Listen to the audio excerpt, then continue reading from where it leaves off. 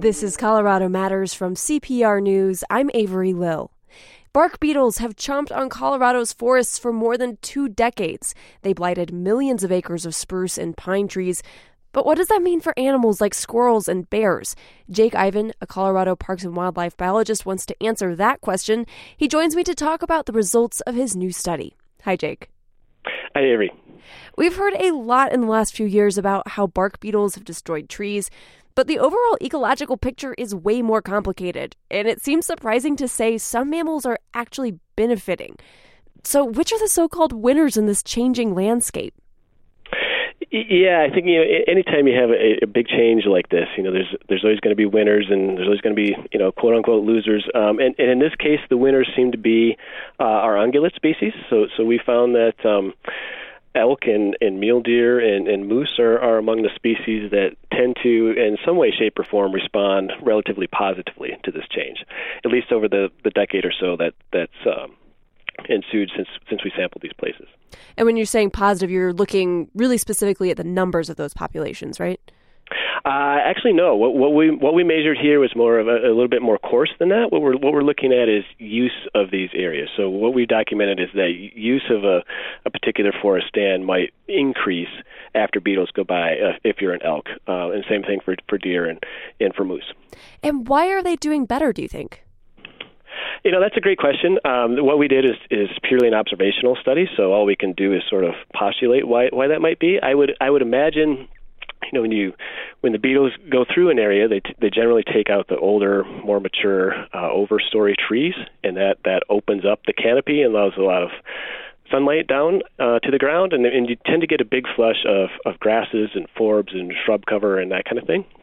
And we know that that in terms of forage, that's something that these ungulate species key into. So I would guess that is potentially a big driver of their increased use.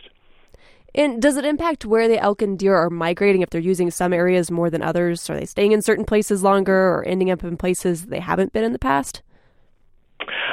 That's a great question. I think a lot of the large-scale movements in terms of seasonal migrations and that sort of thing are probably relatively unchanged. But on a smaller scale, maybe some places that are more severely impacted and have a good flush of this new forage, maybe they choose to spend a bit more time there to take advantage of that relative to what they would have otherwise. Interesting. And which mammals are not doing as well?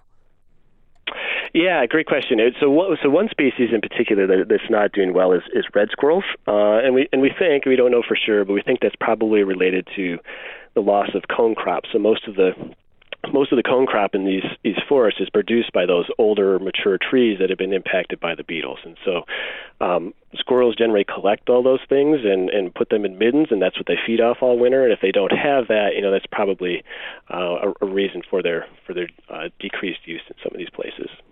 And if you're looking mostly at places that they're using, is there a possibility that the squirrels are moving to other areas, or are you thinking that the population itself might be declining?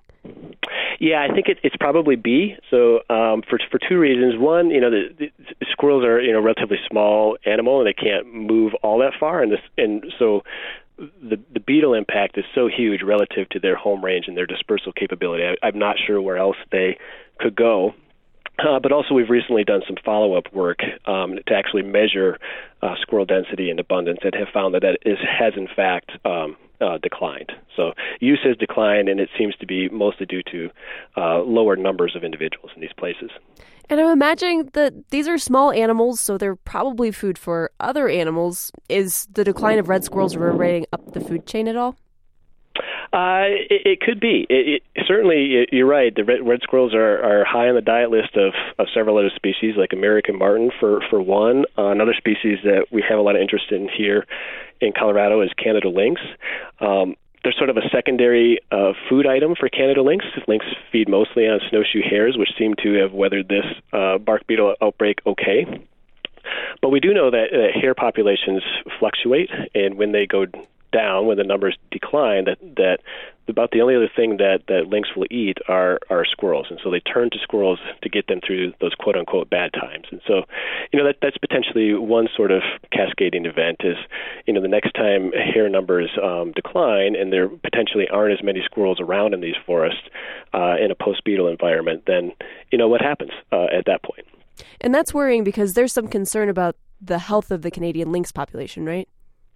Yeah. So in the United States, the Canada lynx is listed as a threatened species. So there's this underlying level of concern that it's just naturally a rare species. The population densities are never very high, and there is concern over their continued persistence in Colorado and elsewhere. Yeah. And Colorado has a lot of forests and a lot of mammals. How do you study all of these different populations?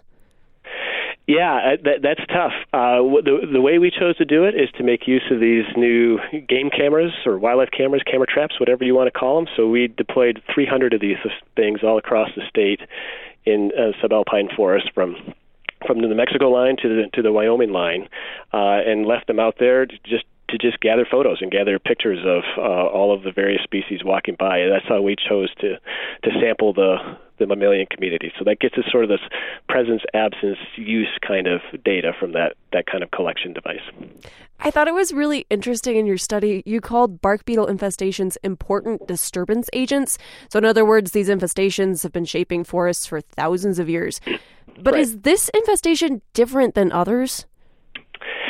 Yeah, it appears so, and I'm no entomologist, but from the literature that's out there that you can read, this particular outbreak is certainly the largest in recorded history in terms of both an aerial extent and that there's several beetle species that are all experiencing an outbreak all at the same time, and so that we know of in history, it's certainly the largest that we've ever seen. So I know we've had pine trees being infested and spruce trees, so it's not normal to have these different beetles that infest different kinds of trees all at once. Yeah, I'm not sure that's something that always happens. So we focused on, like you said, pine beetles and lodgepole pine trees and spruce beetles and Engelmann spruce trees, but at the same time there's pinyon nips impacting pinyon trees, and Doug fir trees have their own bark beetle, et cetera, et cetera. So that's all happening at the same time. And is there concern that climate change is responsible for the intensity of this infestation? Yeah, I think there's ample evidence out there that's at least part of it, for sure. It impacts the tree side of things. Extended drought and heat. It can be tough on trees and can make it so their ability to ward off bark beetle infestations is diminished, and so you have that end of it. But at the same time that it's sort of impacting trees negatively, all these bark beetles are cold-blooded animals, and so the temperatures during the summer and the amount of summer that we have really impacts their ability to at a population level. It really increases their ability to reach these epidemic levels. In the grand scheme of things, these are very recent landscape changes that these mammals are adjusting to. How long-term do you think this shift is going to be? It's going to be long-term. It's going to be decades to even longer. We've certainly changed the composition of all these forest stands, as well as the structure, and sort of hit the reset button on succession to earlier successional stages, and that just it takes a long time to work back through. So the impacts will be felt for decades for sure. I'm curious, is there anything that surprised you in your study? Did you find what you expected to? In some cases we found things that were expected. The red squirrel decreased use was kind of expected. The increased use by ungulates was relatively expected. I've done a lot of work on snowshoe hares in the past, and one thing we know about hares is that their densities are very much tied to understory cover. So one thing that kind of surprised me is I thought that when we open up the canopy, that through time hare density would increase in these places, because we're gaining understory cover as we let more light into that understory layer. And we didn't really see that. What we saw is across a gradient from green forest to forest that had been impacted more than a decade ago, that hare use of those places didn't really change much. Interesting study. Thank you so much, Jake. Thank you. That's Jake Ivan, Colorado Parks and Wildlife researcher. He's studying the impact of bark beetle infestation on animals.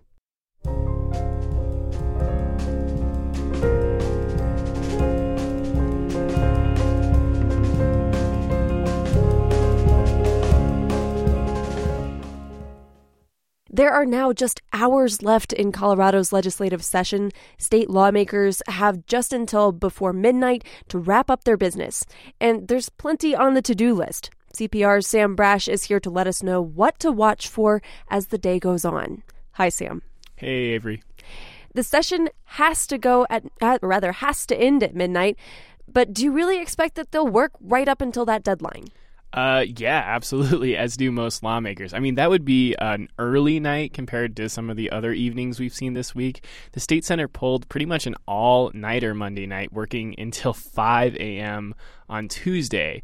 And the reason is just this huge backlog of bills. When I checked yesterday, there still were about 100 bills on the calendar, so there's no shortage of work to do, and they're going to be right up against the deadline. And is there any way lawmakers could make it through that many bills before tonight's deadline? No. So Steve Fenberg is the Democratic Senate Majority Leader. So his job is to manage the state Senate and its calendar. And his chamber is where the backup is really the worst. And he's already had to give up on a number of bills. They're still technically alive, but they're still sort of permanently delayed. There are some bills that have been laid over to the point where they don't have enough time in the process. Some of them maybe didn't have the votes. Some of them were about prioritization of the time that we have left. And Republicans in the state legislature, again, especially in the Senate, have worked to eat up as much of that time as possible and raise the pressure on Democrats.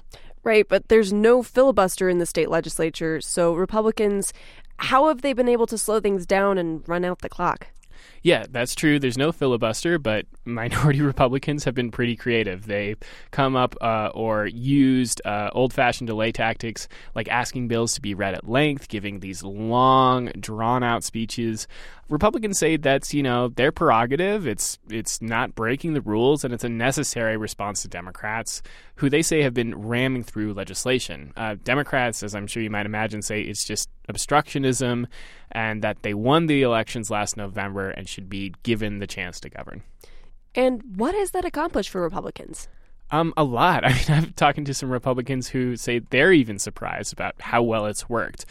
You've seen the pressure force Democrats to give up on some pretty key bills for them. I mean, one really clear example was this bill to ban styrofoam to-go containers.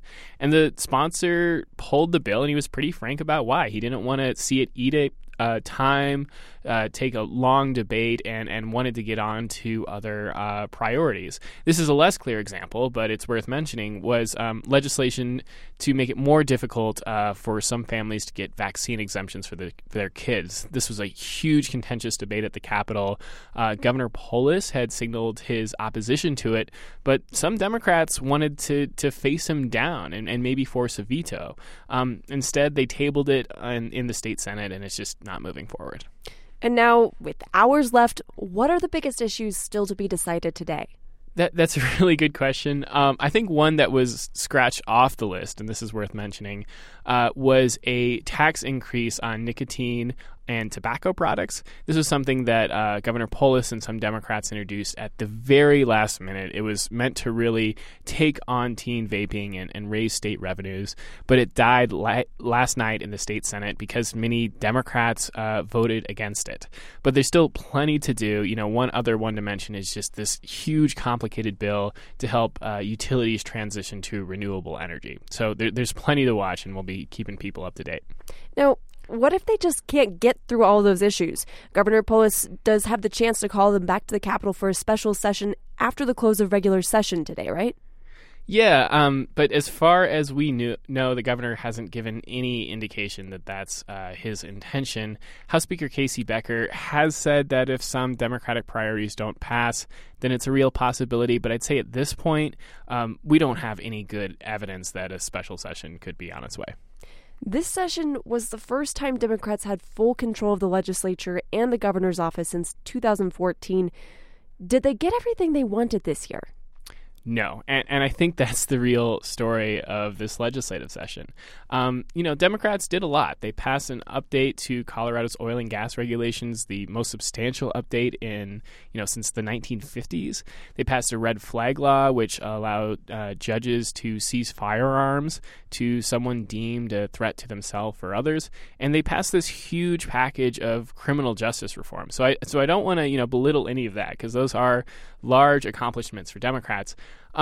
But some of their biggest priorities just couldn't make it across the finish line. You know, a plan to guarantee 12 weeks of paid family leave, that ended up being converted into a study. And this has been a Democratic priority for years, and they couldn't make it happen.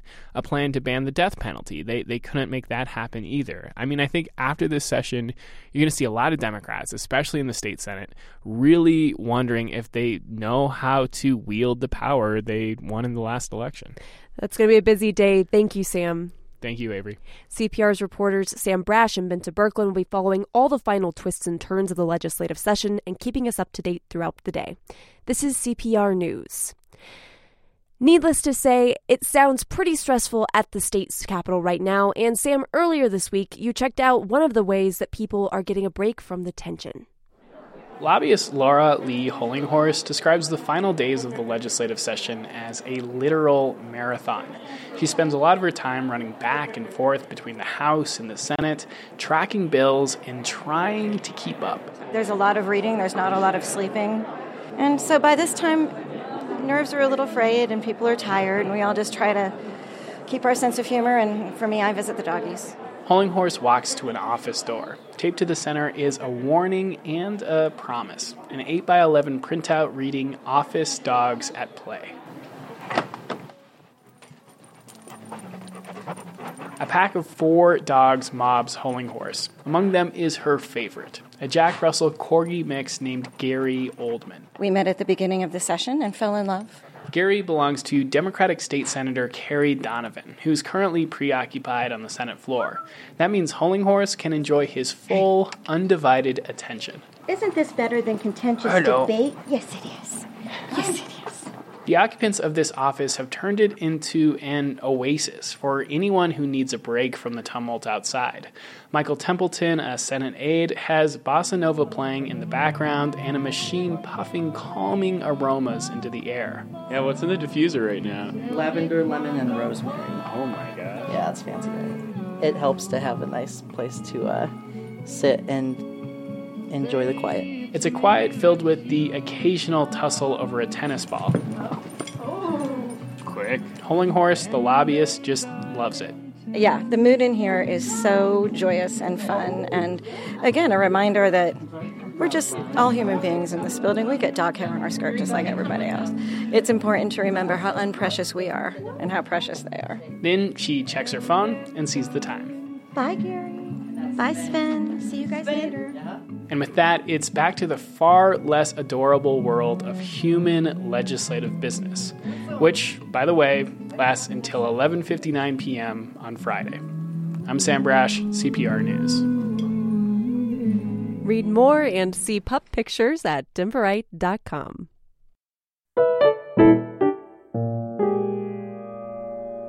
After weeks of controversy and debate, the University of Colorado has a new president.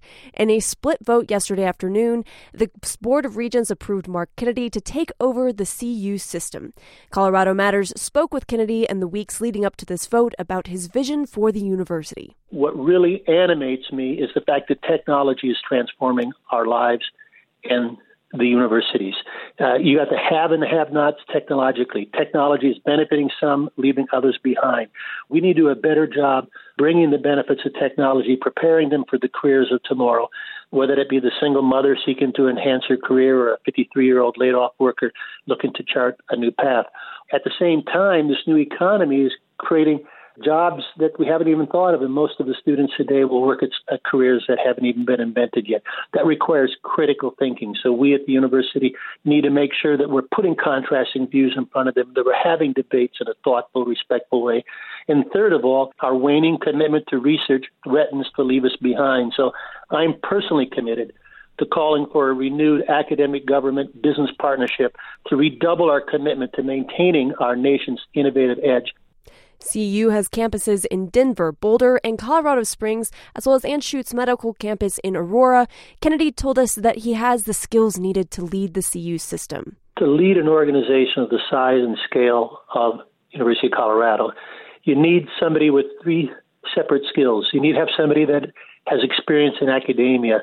And I have found that having taught at Johns Hopkins made me a better school leader at George Washington University. And having been that school leader at GW made me a better president at the University of North Dakota. You also need to know how to manage an organization of $4.5 billion. Having been treasurer of Macy's, which is as large as any company in Colorado, I have the experience of leading organizations at the scale of University of Colorado.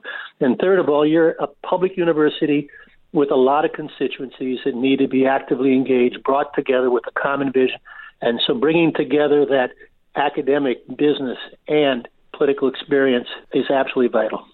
The CU system has an estimated 67,000 students. One of the questions that caused debate in the approval process is whether he'd ensure LGBTQ inclusion. I am committed to respecting the dignity of each individual student, faculty, staff, members of the community. They'll have the full support to do whatever we can to get them to graduation, make them feel welcome on campus, and I will do that no matter who they love or how they identify. CU has 9 elected regents, 5 Republicans and 4 Democrats. The vote to make Kennedy CU's next president was along party lines. After the vote, Kennedy said his next step is clear. The order of the day is to build unity amongst the regents, amongst the university, amongst the state. The good news is I had 6 strong-willed siblings that I worked hard to try to figure out where we're going to go for dinner. I've been in Congress pulling together bipartisan committees on common action, but I've also unified University of North Dakota towards a common vision. So I'm looking forward to listening, to learning, to engaging, to building those bridges. That's what I'm focused on. And I know I need to earn the trust of regents, of faculty, of students, and staff, and will be very focused on doing just that. That's Mark Kennedy, the new president of the University of Colorado. We spoke with him about his vision for the CU system before the vote and right after. When we come back, a refuge that's helping wolves and people at the same time. This is Colorado Matters from CPR News.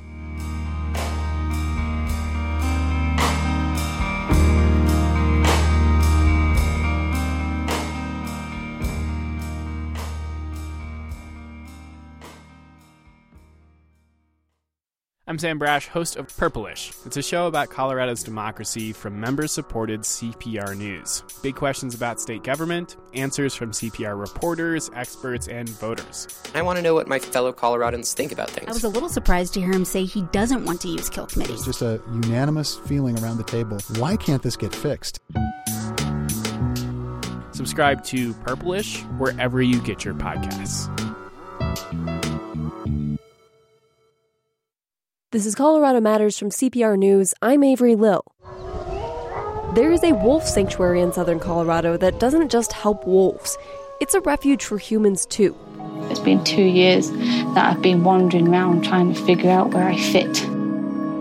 If you make the choice to come, you get the gift of being healed in whatever way that you need to be healed or learn in whatever way that you need to learn. Those are volunteers featured in a new documentary called Mission Wolf, An Experiment in Living. Kent Weber founded the refuge some 30 years ago. Hi, Kent. Hi. Mission Wolf is located up in the mountains west of Pueblo. Can you give me a sense of how remote it is and what it's like? Yeah, the idea was to get the wolves as far away from one thing as possible, and that was people. So it's 15 miles to some of the roughest dirt road you can find. There's no signs up there. We don't want to be a roadside zoo. But we simply located a large tract of private land next to the National Forest, fenced in huge areas, and we found by giving the wolves a sanctuary, a place where they could hide, instead of pacing around like you so oftentimes see in a zoo, the wolves thought it was fun to meet neighbors. And what kind of wolves do you take into your sanctuary? Yeah, that's one thing. Every wolf we have has one common thread. They were born in a cage. They come from zoos, wildlife parks, the movie process, expats, shelters. You can't save the world. We've turned away 10,000 homeless ones. So you're taking in wolves that essentially can't live on their own in the wild anymore, but you're giving them a wild place to live. Yeah, wild means free and independent. When you put wild in a cage, you kind of destroy it. But we're in an environment where humans are being told we've destroyed so much nature, you ought to protect it. Now you're being told buy a wolf as a pet, own a piece of nature, and we estimate there's over 3 million in cages right now. And the unique thing about a wolf, unlike a bear or a raccoon or even a coyote, those 3 are loners. You can rehab them back to the wild. But a wolf is so social that once they're born in a cage, they're doomed to life in a cage forever. And I just want to be clear, these are wolves that were not born in the wild, but they're also not domesticated. Yeah, they're what you call tame. Domestic means they want to please you. A domestic horse wants to make you happy. A dog will let you slap it on top of the head all day. It's not because the dog likes to be batted on top of the head by a little kid's hand. We've taught dogs. That's what we like. So a dog is subservient. They want to please you. And a wolf is kind of like a bear. You could have a baby bear in your house for, 6 months. At about 9 months of age, that baby bear is going to start getting independent. And kind of like a 19-year-old kid, don't tell me what to do anymore. They become independent.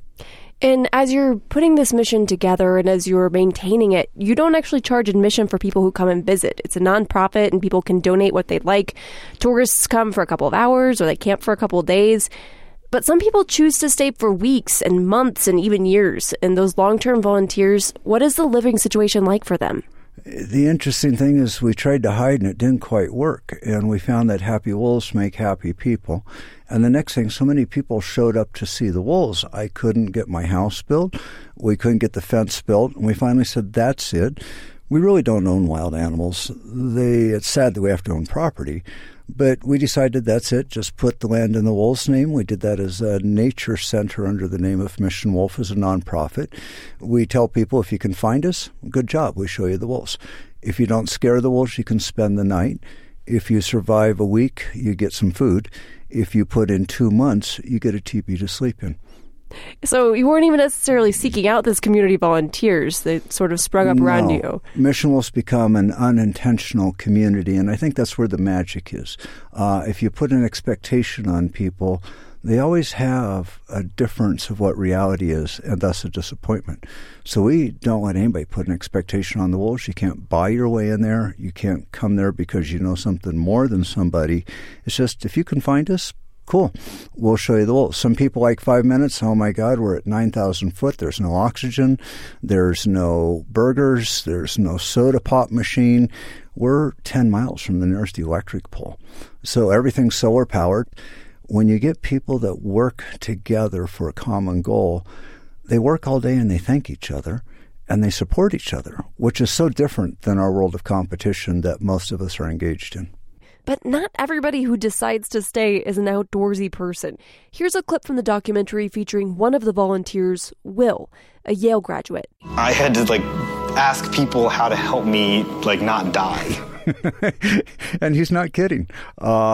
We've never had anyone die at Mission Wolf, but what it comes down to is most of the folks have never pushed a wheelbarrow. They've not used a shovel. They have no clue what a clutch is. And to the folks, if you're going to live in the woods, you learn really quick that if you hold the hammer at the bottom, it swings harder. And it's a life about just simply surviving. So I've watched people so out of their element. And a young girl from Boston, never been in the woods, 25 years old, and woke up with a bear 10 feet from her teepee. Came up, of course, all excited. What are you doing? I gave her 2 frying pans. And she's like, you got to be kidding me. And I'm like, no. I said, just bang the pans together.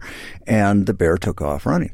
So if you learn animal behavior, we can avoid conflicts. But it is an eye-opener to a whole world of people that are just so deprived of nature. All they want to do is have an experience with it. So in a lot of ways, you're not just taking care of wolves, you're also taking care of people who have never been around nature this way. I've always enjoyed taking my college buddies when I was in engineering out into the woods, and we'd camp at the top of Mount Elbert, highest point in Colorado, at New Year's, 4 years in a row. And that was in igloos, winter camping.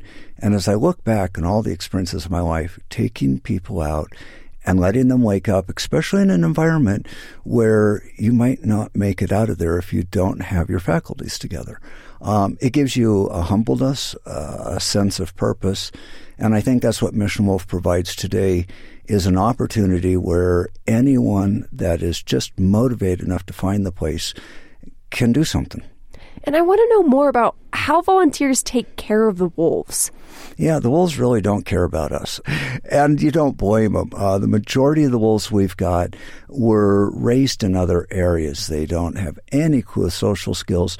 And then when they mature, they can't be handled. And that's the people that call us every week. I got a wolf as a pet, tore up my house, tore up the yard. I don't want it. So those wolves, we give it a sanctuary, a beautiful place to hide.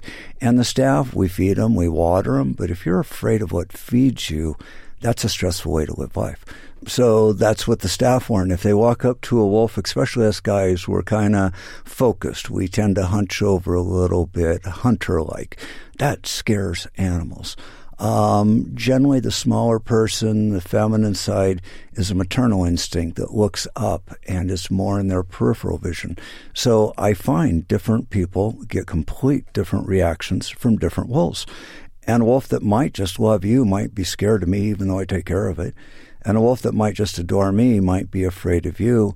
And it generally comes down to our body posture. It sounds like a lot of what the volunteers are doing is feeding the wolves. What are the wolves eating? So the staff, for the most part, they feed the wolves 1,000 pounds of meat a week. It's a grueling job. Everybody thinks it's so romantic to live with the wolf. It's a bloody mess. And then, of course, cleaning up after the wolves is a job. Building the fences. We've got almost 50 acres fence. That's huge. That's bigger than entire zoos for multiple species. And then we have a few wolves that, for whatever reason, they think it's fun to be around people. They have no flight reaction. They aren't going to do what you tell them to do, like a dog. But if you're calm with them, they're calm with you. If you're playful, they're playful. And so those are the special wolves, the ambassadors, as people call them, that represent nature. And so over the years, we found that the staff, probably best job is taking visitors and getting them as close to a wolf without scaring a wolf, and also allowing the visitor or the individual to have a personal experience with nature. That's what says it all. I want to talk more about why people come and volunteer at Mission Wolf. The documentary includes a woman named Rachel describing her tough childhood. I've always said that when my dad died, my mum died with him. My mum drank a lot and would give us to anyone that would look after us. She didn't like drinking alone, so she made me drink as well. So I was 13. But then I'd have to go home and then wake up, make sure my brother was okay, go to work, come back home, clean the house, do everything that a mother should do. My mum couldn't do it, so I stood up and done it. So me and my brother had to go around asking us if we could have some food because we had no food, which is a very degrading thing to do. What do people like this get from volunteering at Mission Wolf? When you get to look at an animal that's not coming to you for food, is coming to see who you are, they look right through you. And it's a calming process. I've had people walk out and go, that wolf interrogated me. It scanned my mind. It read my mind. They look right at it. And the therapists go, the individual felt heard for the first time. It helps them release the trauma. And so we don't know what's going on, but we went out there to help wolves. And the long and short of it, it's helping people a lot more. And the volunteers, do they form a community that support each other as well? You have to. Our poor friend Will, I didn't realize he had never started a fire before, much less he had to get one going in the morning because it's cold. And I've had a blast watching a lot of these people have eye-opening experiences of just basic survival. Things that they took for granted all of a sudden aren't there anymore. And I also want to talk about handling conflict, because you mentioned that you have this unintentional community where you have people of all different backgrounds coming together. I'm imagining that sometimes there are points where there is conflict. I've probably been, I want to say, papa to over 1,000 kids that have shared up to a year to 2 years of my life, over 30 years living in our house, eating food. And I watch them start flirting with each other. I watch them start arguing with each other.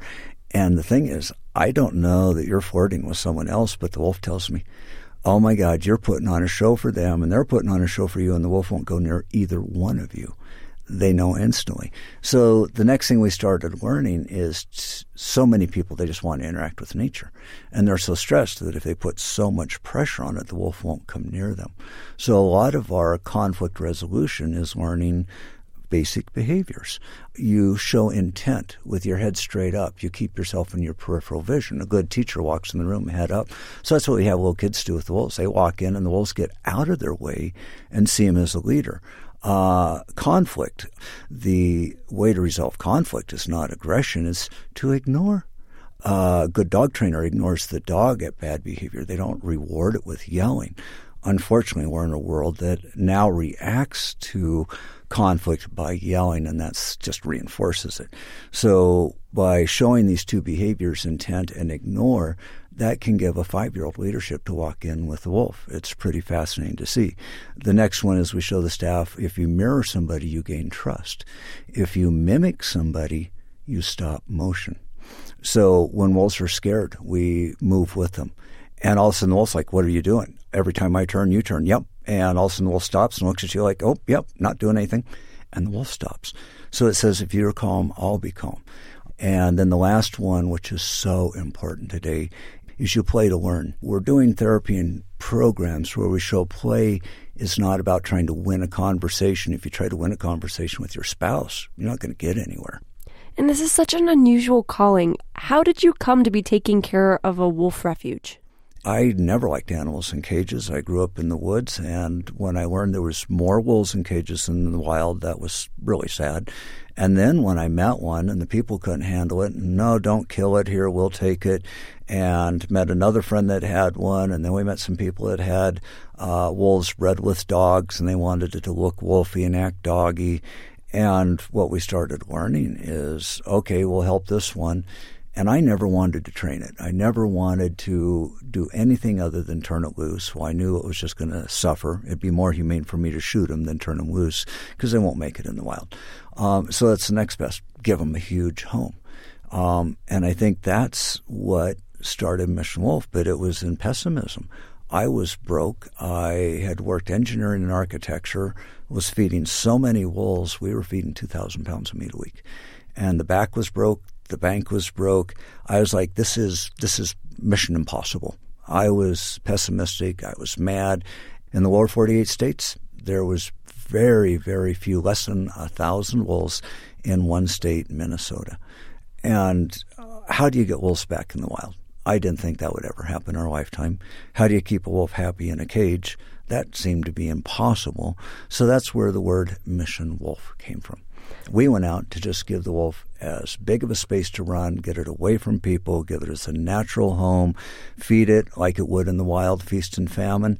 And the next thing we found is everyone and their brother wanted a part of it. So today we have 60 youth groups scheduled this summer alone. Each group will come up and live with us for 3 to 10 days. I'll have 60 kids camping in my backyard for the next 3 to 4 months.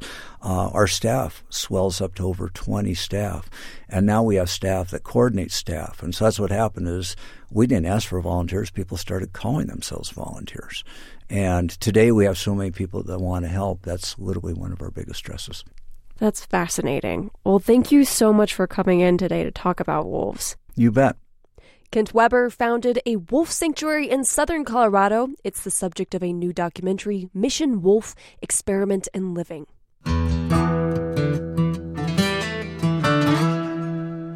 Most of Colorado is out of drought, thanks to a winter that brought snow, historic avalanches, and even bomb cyclones to the state. For farmers, it's proving to be both good and bad news.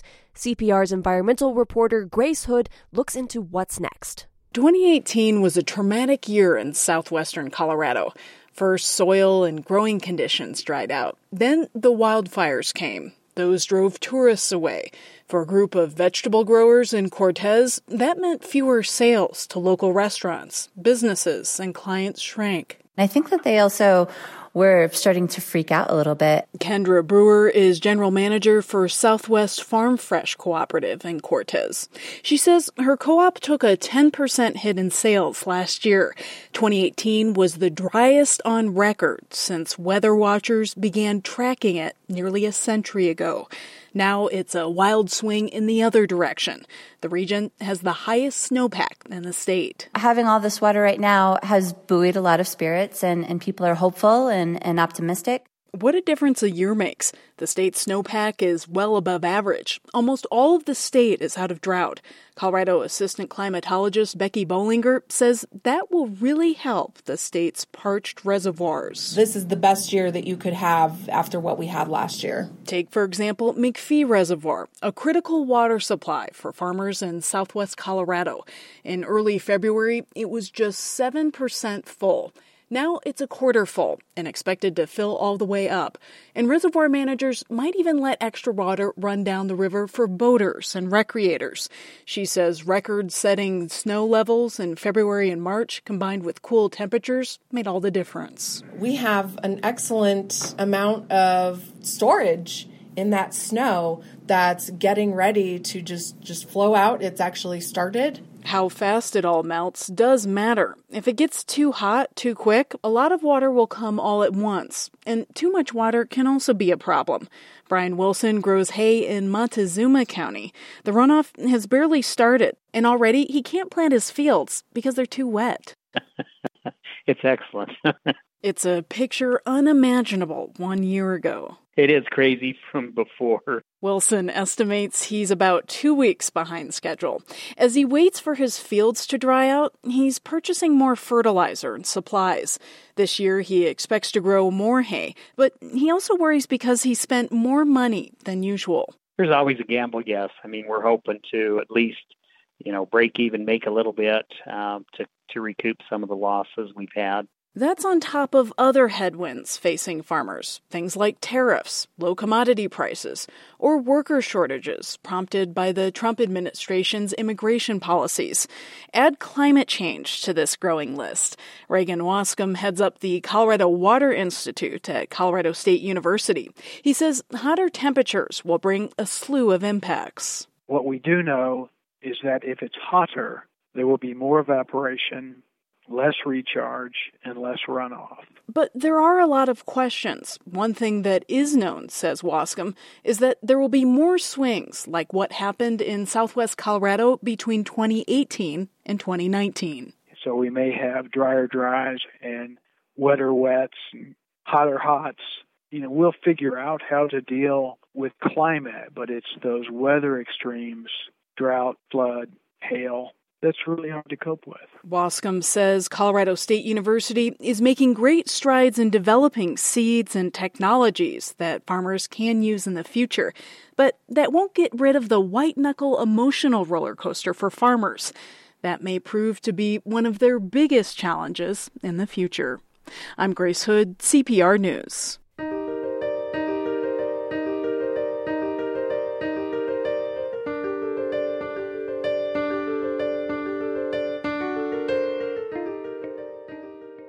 "500 years ago this week, the great Leonardo da Vinci died. But his legacy and genius has lived on through the centuries, even in some surprising ways. There are many inventions today that are built on the foundation of his ideas, inspired by his ideas. This one over here is a parachute. We know we have parachutes today. This one looks a little dubious. It's a really good example of how he was, again, a man ahead of his time. That's Jennifer Moss Logan with the Denver Museum of Nature and Science. She's standing inside the museum's exhibition, Leonardo da Vinci, 500 Years of Genius, along with CPR's Exandra McMahon. The exhibit uses Da Vinci's drawings and sketches to bring his inventions to life. Right in front of us, we can see a self-moving car. And interestingly, this was one of the few inventions that was actually built. And we think it was probably used in the theater. So people think about Leonardo as being a painter and an inventor and a scientist. He was also into the arts and into the pageants and theater of the time. And so in this case, some of his work that he was doing was for these theaters, and this would have allowed parts and pieces to move across the stage during the show as if by magic, but in fact driven by the inventiveness and engineering capabilities of Leonardo da Vinci. He didn't just make flying machines and theater equipment. Moss Logan also points out the large role Da Vinci played in the 16th century weapons industry. Here we have Leonardo da Vinci, a pacifist, an animal lover vegetarian, someone who called war a bestial insanity. That's how he described war.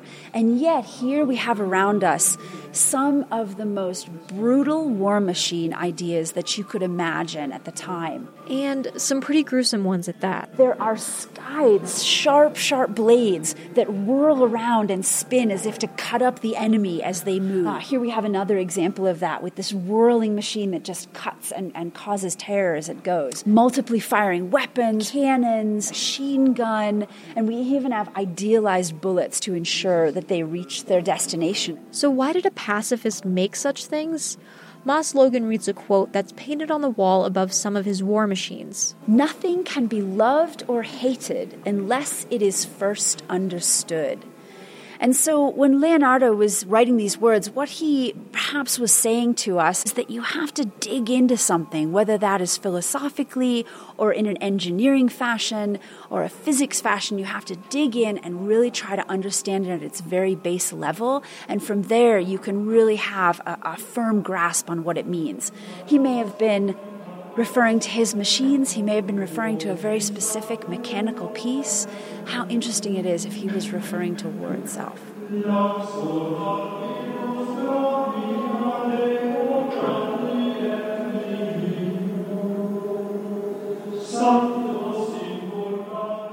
Visitors to the exhibit can also learn about Da Vinci firsthand from some of his friends. He's a wonderful man. I met him when I was 21 years old. We were born the same year, he and I. I was at the studio of Verrocchio looking at this new painting that was just finished, and he asked me to pose for him for another painting. And then some 11 years later or so, he was well known by then. And I saw him again, and I asked him if he remembered that time. He said, "Yes, you posed even though that fly was crawling on your body." And we laughed so hard, and ever since that day, we've been best friends. Okay, so that's not really Fiammetta from 1519. This is one of several historical enactors at the Denver Museum of Nature and Science. If you go, she'll likely invite you to play the popular card game Tarocchi. Popular, at least, during Leonardo da Vinci's time. I'm Alexandra McMahon, CPR News. Leonardo da Vinci, 500 Years of Genius runs at the Denver Museum of Nature and Science through August. Finally today, this week celebrated International Jazz Day. It was established in 2011 by the United Nations Educational, Scientific, and Cultural Organization. The goal? Highlight jazz and its diplomatic role of uniting people in all corners of the globe. So we thought it'd be nice to hear some jazz of our own corner of the globe. This is Denver cornetist Ron Miles and the track titled to his 2017 album, I Am a Man. It took inspiration from striking sanitation workers in 1968 Memphis. Miles was just 4 at the time, but he remembers the signs and the phrase they adopted proclaiming their essential humanity, I am a man.